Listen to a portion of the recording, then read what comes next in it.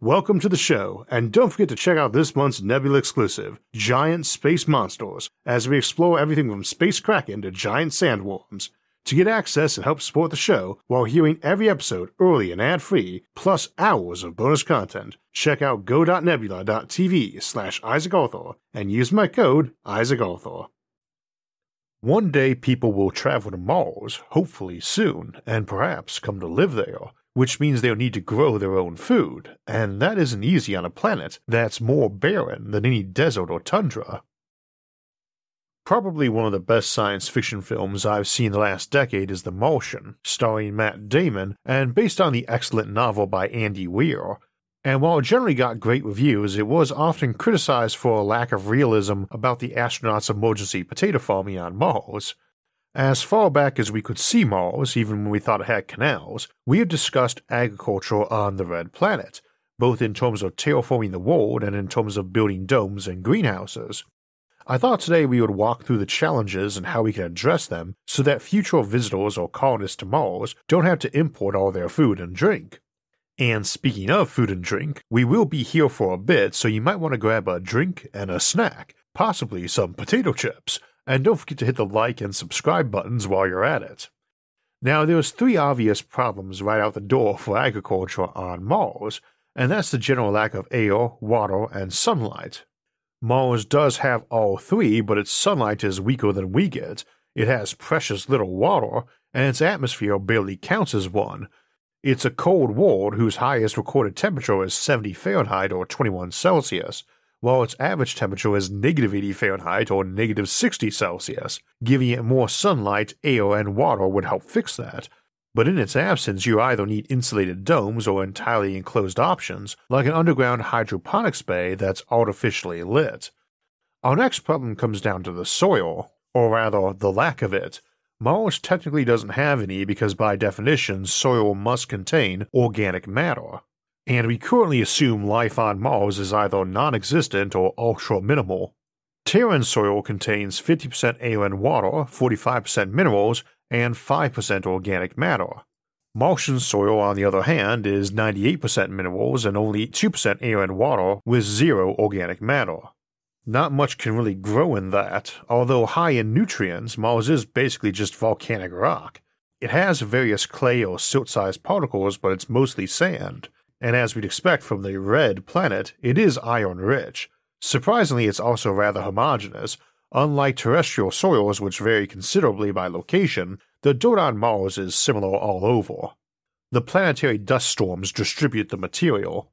Mars does have all the nutrients plants need, and again is high in some. However, some of these minerals all spread pretty thin. The nutrients in the dirt are so low in many that we would need extensive fertilizer. In 2015 in the Netherlands, they simulated Martian soil and grew 10 crops in it, as well as trying it for simulated lunar soil. Those were chives, cress, garden rocket, leeks, peas, quinoa, radishes, rye, spinach, and tomatoes. Obviously, water and air were added, and while none of them produced as much biomass as on Earth, only spinach was particularly poor. They didn't eat any of it though because it was rich in heavy metals like arsenic and mercury, and everything was high in iron. We'll get to discussing those, as well as perchlorates in the soil, in a bit. Inspired largely by that movie, there have been experiments growing potatoes in Martian soil simulants as well as other Martian conditions, and with modest success, but everything does better once organic matter is added in. That will always be available after the first generation of plants and by the simple presence of humans, since we produce a lot of organic matter, but it nonetheless tells us that we need to be creating our soil on Mars, not just expecting to dump seeds in Martian dirt and having a garden grow. Speaking of gardens, we might imagine that plants we grow on Mars will primarily be for food or feed for animals, as well as for herbs for adding some flavor and smell. However, there's another important thing we might want to grow too: medicine. We are far from a short trip to the emergency room to get some antibiotics or painkillers, and any medicine sent from Earth has an expiration date. By the time we get any medication shipped to someone sick on Mars, they might already be dead. So we might want to be growing plants that have some kind of medical benefit too. There have been some early experiments to genetically modify fast-growing plants like lettuce to let us grow acetaminophen, the active ingredient in Tylenol. You could imagine using the same method to create a bunch of useful compounds that we are used to having on hand for first aid or common ailments, but we might also need some other pharmaceuticals that we don't need on Earth. For instance, since we know that humans lose bone density in space, we might want to start taking supplements that will help stimulate bone growth. So we probably have a mix of plants for food, feed, and pharma that we need to grow, and as I said earlier, insulated domes and underground artificially lit hydroponics are good options. Now, if you're building a dome over something that's not much harder to give it a floor, and given that initial farms on Mars need to be pressurized and airtight, you need a floor anyway and are probably doing either hydroponics or raised beds to start. Algae grown in vats is a good way to get some initial biomass and potentially feedstock for plastics, including polycarbonate domes. It's also a good way to process Martian dirt into soil while you're building domes, so the first agriculture there might be setting up large insulated water tanks with grow lights in them. Those might be supplemental or primary depending on if using sunlight is convenient. How we cultivate crops depends on what the base's power situation and workforce look like, so let's discuss that first. The truth is, even on a 2-year round trip to Mars, it is likely to be easier to pack the food along than grow most of it, as dehydrated foods are pretty low mass, and you need equipment for growing food on the trip anyway, both in the ship and down on Mars, so we're mostly interested in plant growth on early Martian missions for supplemental fresh food, emergency medicines, and for scientific research into future space and Martian farming. We need something low on manpower, both to build and maintain. Robots might help, but they take mass too, and we need to know our power supply. For my part, I don't think any mission to Mars should fail to have a nuclear power source involved unless our solar power and battery options get way better than they are today. Admittedly, given how much they've improved in recent years, that is plausible. Alternatively, we have some very robust, lightweight, and safe atomic options, and unlike common light-water nuclear reactors on Earth, anything going to Mars can't require lots of water to work. I suppose my ideal first attempt would be to send a nuclear power plant down to Mars first, near a preferred manned mission site, complete with some drone harvesters and a stockpile of LEDs, and automated manufacturing and refining gear so it could just land and start making and assembling big old algae vats for mass-producing biomass and fuel. That tends to be a bit beyond the scope of robot manned missions aiming to arrive before the first explorers, but I tend to feel that's about where our technology will be by the time the public permits a manned Mars mission. You might be wondering about that choice of phrasing, but right now Mars missions enjoy the general goodwill of the public, who don't really mind paying for one, though that's mainly because it's not seen as something that's about to happen. When a serious mission is on the table, it will start getting picked apart for many reasons, such as the mission's cost, odds of success, and what it will actually accomplish in the short term. For any plan to be approved, it is also going to need high public confidence that nobody will die or come back with cancer. People can accept risk, but I suspect even 10% will be too high. To seriously discuss those kinds of odds at all means a lot of preliminaries, like a protracted moon base and dropping supplies and robots down on Mars first. And that's not exactly science fiction anymore. We could be talking even just a decade. Every extra year improves all our associated technologies and lowers the mission cost. So we are not necessarily contemplating a few trays of plants growing a prefabricated habitation module as part of a $500 billion mission where the ship has a good odds of becoming a coffin.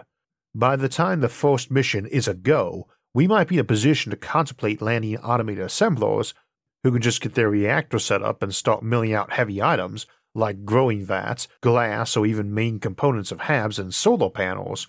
We would just assemble and install the small, expensive electronic and mechanical bits on arrival. Not everything is necessarily heavy, though. Aerogel is a potentially awesome insulator for space applications.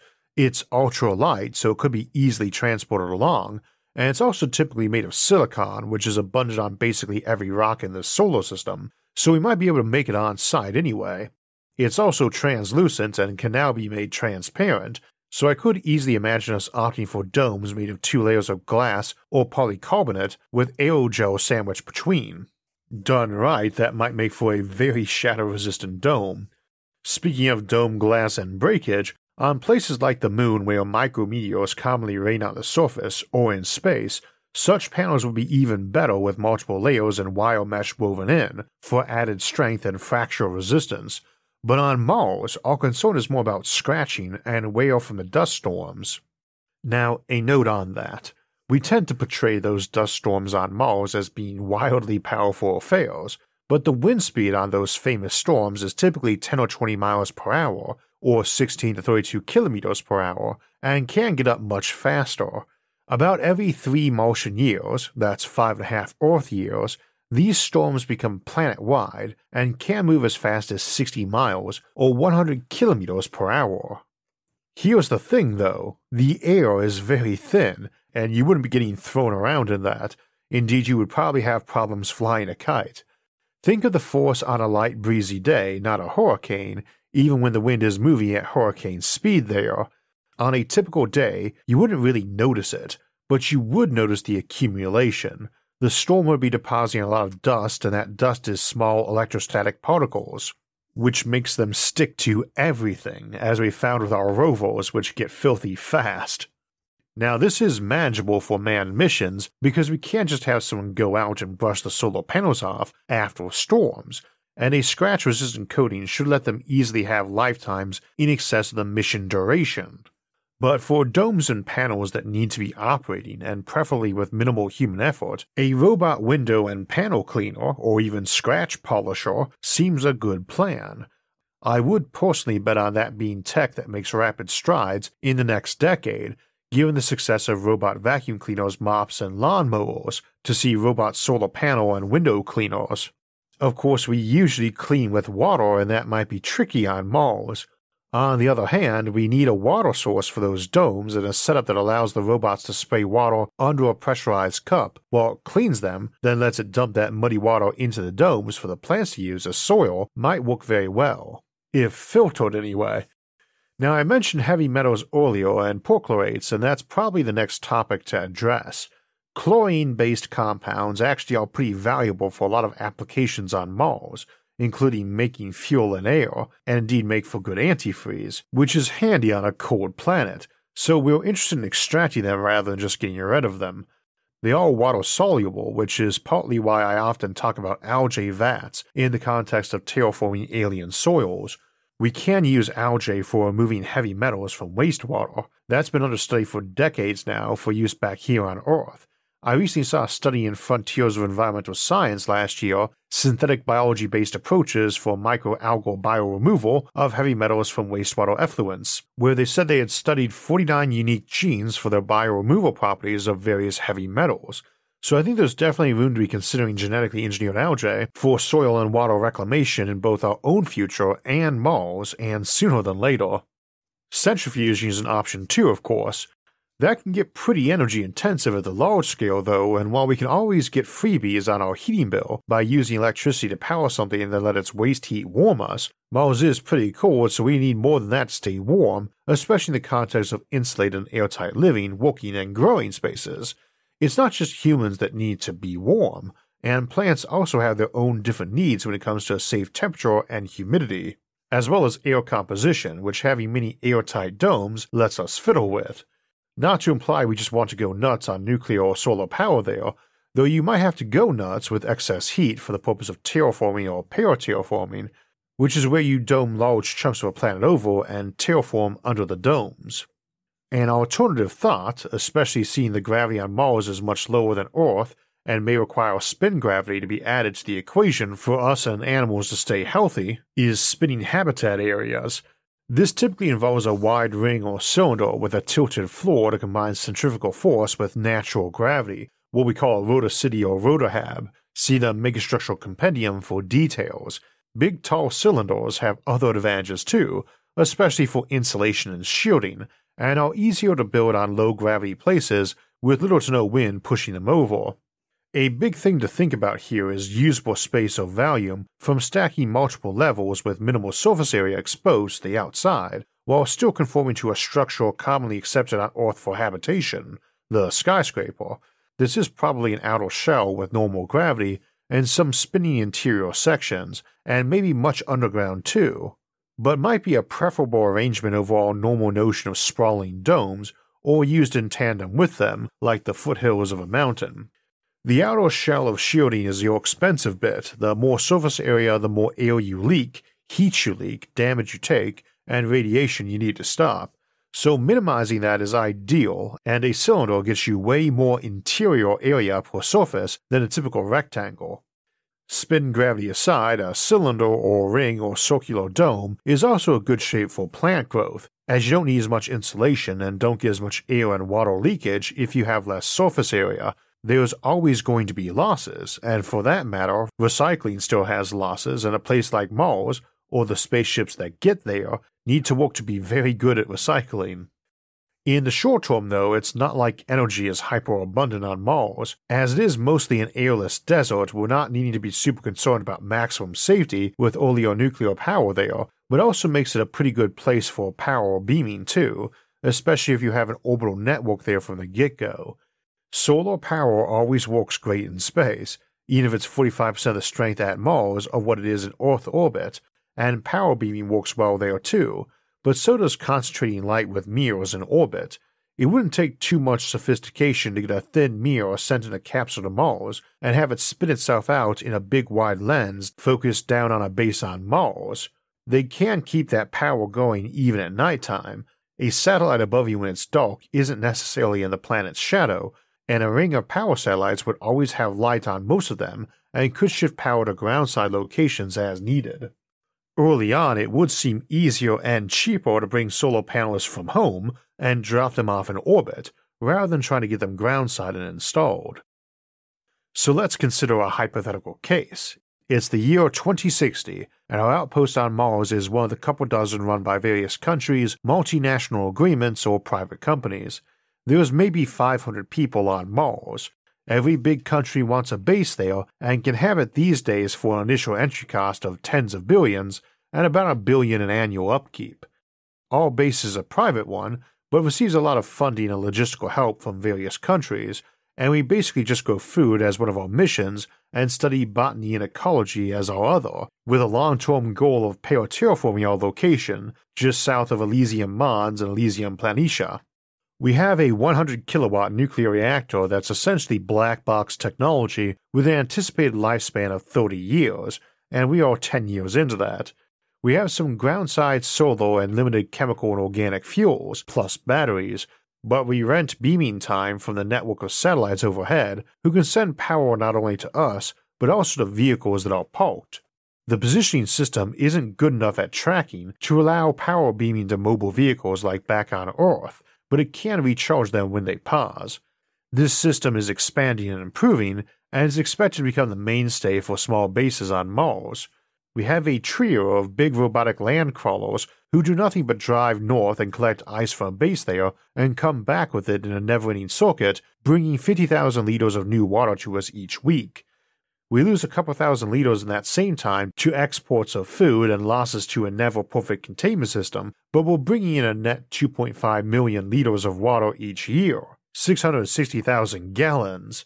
We have found that between our hydroponics, aquaponics, and water reserves making up most of our water on hand, we can still create a new square meter of soil under dome for every 100 liters of water we get, or 1 hectare for every million liters, or 100,000 gallons per acre, or about 2.5 gallons per square foot.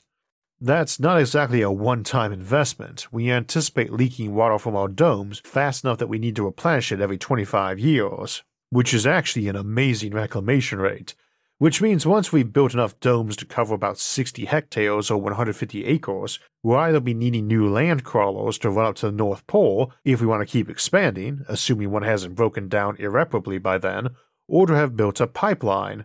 Realistically, that's not in the cards anytime soon, thousands of kilometers of piping, but bulldozing a better makeshift road there might be.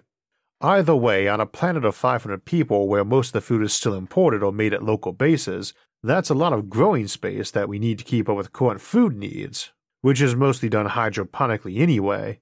We don't have that many domes yet, and currently it takes up a big chunk of the domes we do have. We are the medicine and luxury goods place, so to speak, where things like coffee and orange juice and bananas and such can get grown, and where there are actual animals and non-food crops.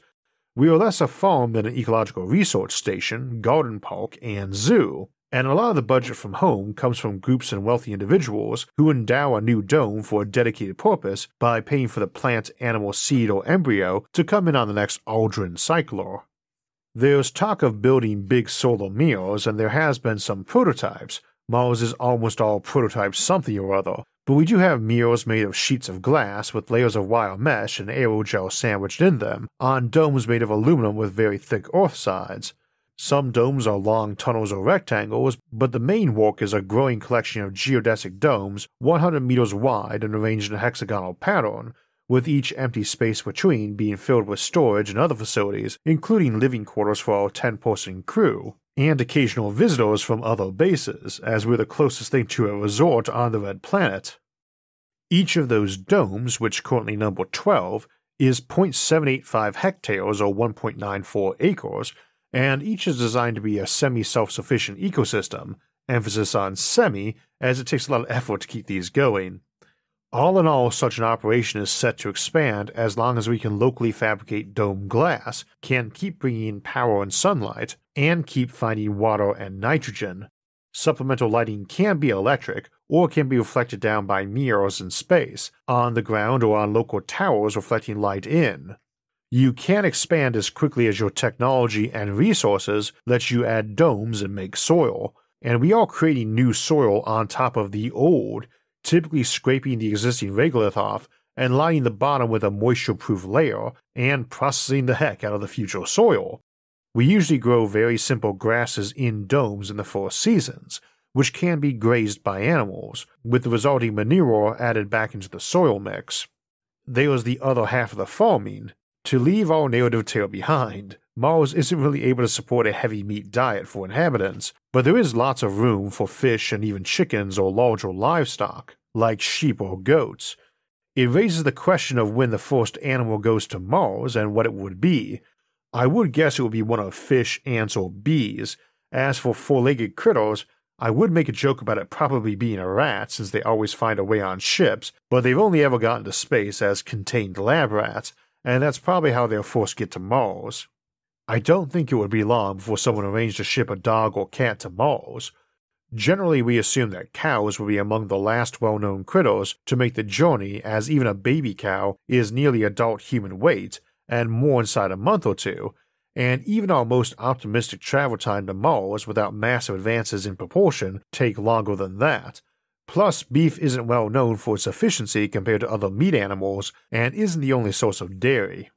The usual assumption is that we would send lone female critters and lots of frozen sperm or even fertilized embryos for implantation, which circumvents the inbreeding issue, but realistically I think we'll have gotten our artificial wombs pretty good by the time we're importing arcs worth of critters to Mars, so weight might not matter much. There are also all sorts of problems with creatures with social needs that we discussed in more detail in our episode Exporting Earth, and we also dipped into ecological issues of alien worlds more there too. There is also the possibility of cellular agriculture to support a taste for meat, if we want it, but we don't want to ship up Bessie the cow. For that to work, we need to make some kind of nutrient solution in order to grow animal cells directly, and then 3D print those cells into dinner. Several companies have been successful doing this already, and although we're still figuring out how to make lab-grown meats more like a fillet and less like a blob, by the time we need Martian meals, there's good reason to think we'll have figured things out. The good news is farming on Mars should be much easier than on the Moon. The bad news, though, is that while a lot of our Mars plans and equipment can be more easily proof-tested on the Moon before being used on Mars, basically nothing involving farming and domes will really translate over. More good news is that while the sunlight is dimmer on Mars, it's enough for essentially any plant, though many of the most sun-loving would not thrive away from the equatorial region of Mars, and may need supplemental lighting even there. There are many different ways to concentrate light if it's needed, and it will depend on many different factors, a lot of which we can't foresee yet, which works best or easiest and becomes the norm. If we begin to see more cold climate greenhouses emerging here on Earth, that's likely to tell us much about how to best do it on Mars, and vice versa, those experiments there may help us learn how to better green our own Arctic regions and tundra if we wish to do so. The other good news is that while we don't know how humans will fare under Martian gravity or other animals, it seems likely that most plants will do well, and insects and aquatic life also, though until we get there and test it out, there is more speculation than information available. As always, we need to head out to space to learn how to live there, but the time is coming soon when we will, and one day soon you or maybe your great-grandchildren might be farming out in space, helping bring life to a new world. So we have a couple of announcements coming up as well as our upcoming schedule as we get ready to head into 2023. But first, a question folks who watch the show sometimes ask is if a STEM career in science, technology, engineering, or math is for them. And one of the factors that can never be ignored is if your future career is going to actually pay decent. And if you're curious, the Bureau of Labor and Statistics cites folks in STEM earning 238% more than is typical for non-STEM careers, or $95 for every 40 others make. So if you enjoy science-focused shows like our own and have been considering going into a STEM field, there's a ton of good reasons to follow that dream. A lot of folks also worry that it might be too hard, and science definitely needs some brains and willpower, and it helps to have a good learning partner like our friends at Brilliant. Brilliant focuses on interactive and hands-on learning and breaking big important concepts down to understandable and interactive pieces like they do in their Intro to Algebra lessons.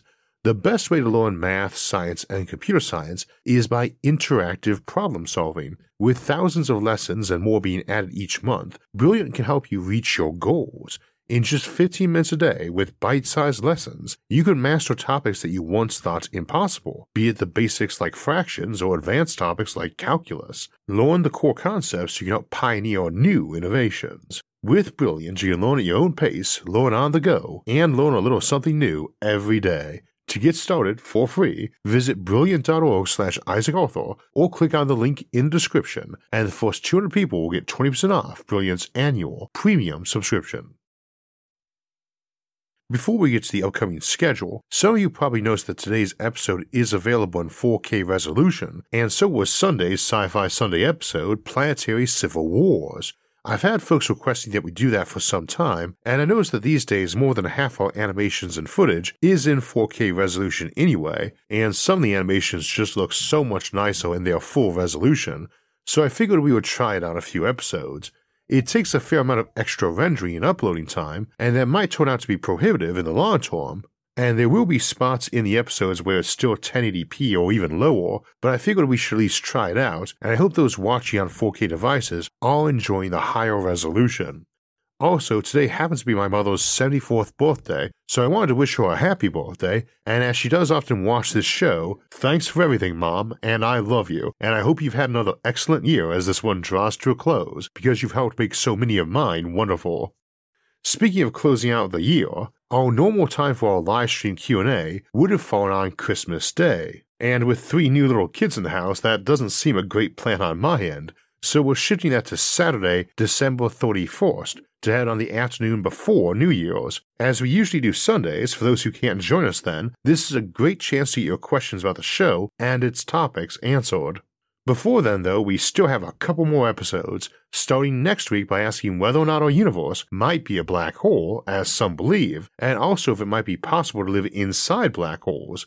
And we'll be closing out the year by exploring the future of transhumanism and humanity. If you want alerts when those and other episodes come out, don't forget to subscribe to the channel and hit the notifications bell. And if you enjoyed today's episode and would like to help support future episodes, please visit our website, isaacarthur.net, for ways to donate, or become a show patron over at Patreon. Those and other options, like our awesome social media forums for discussing futuristic concepts, can be found in the links in the description. Until next time, thanks for watching and have a great week.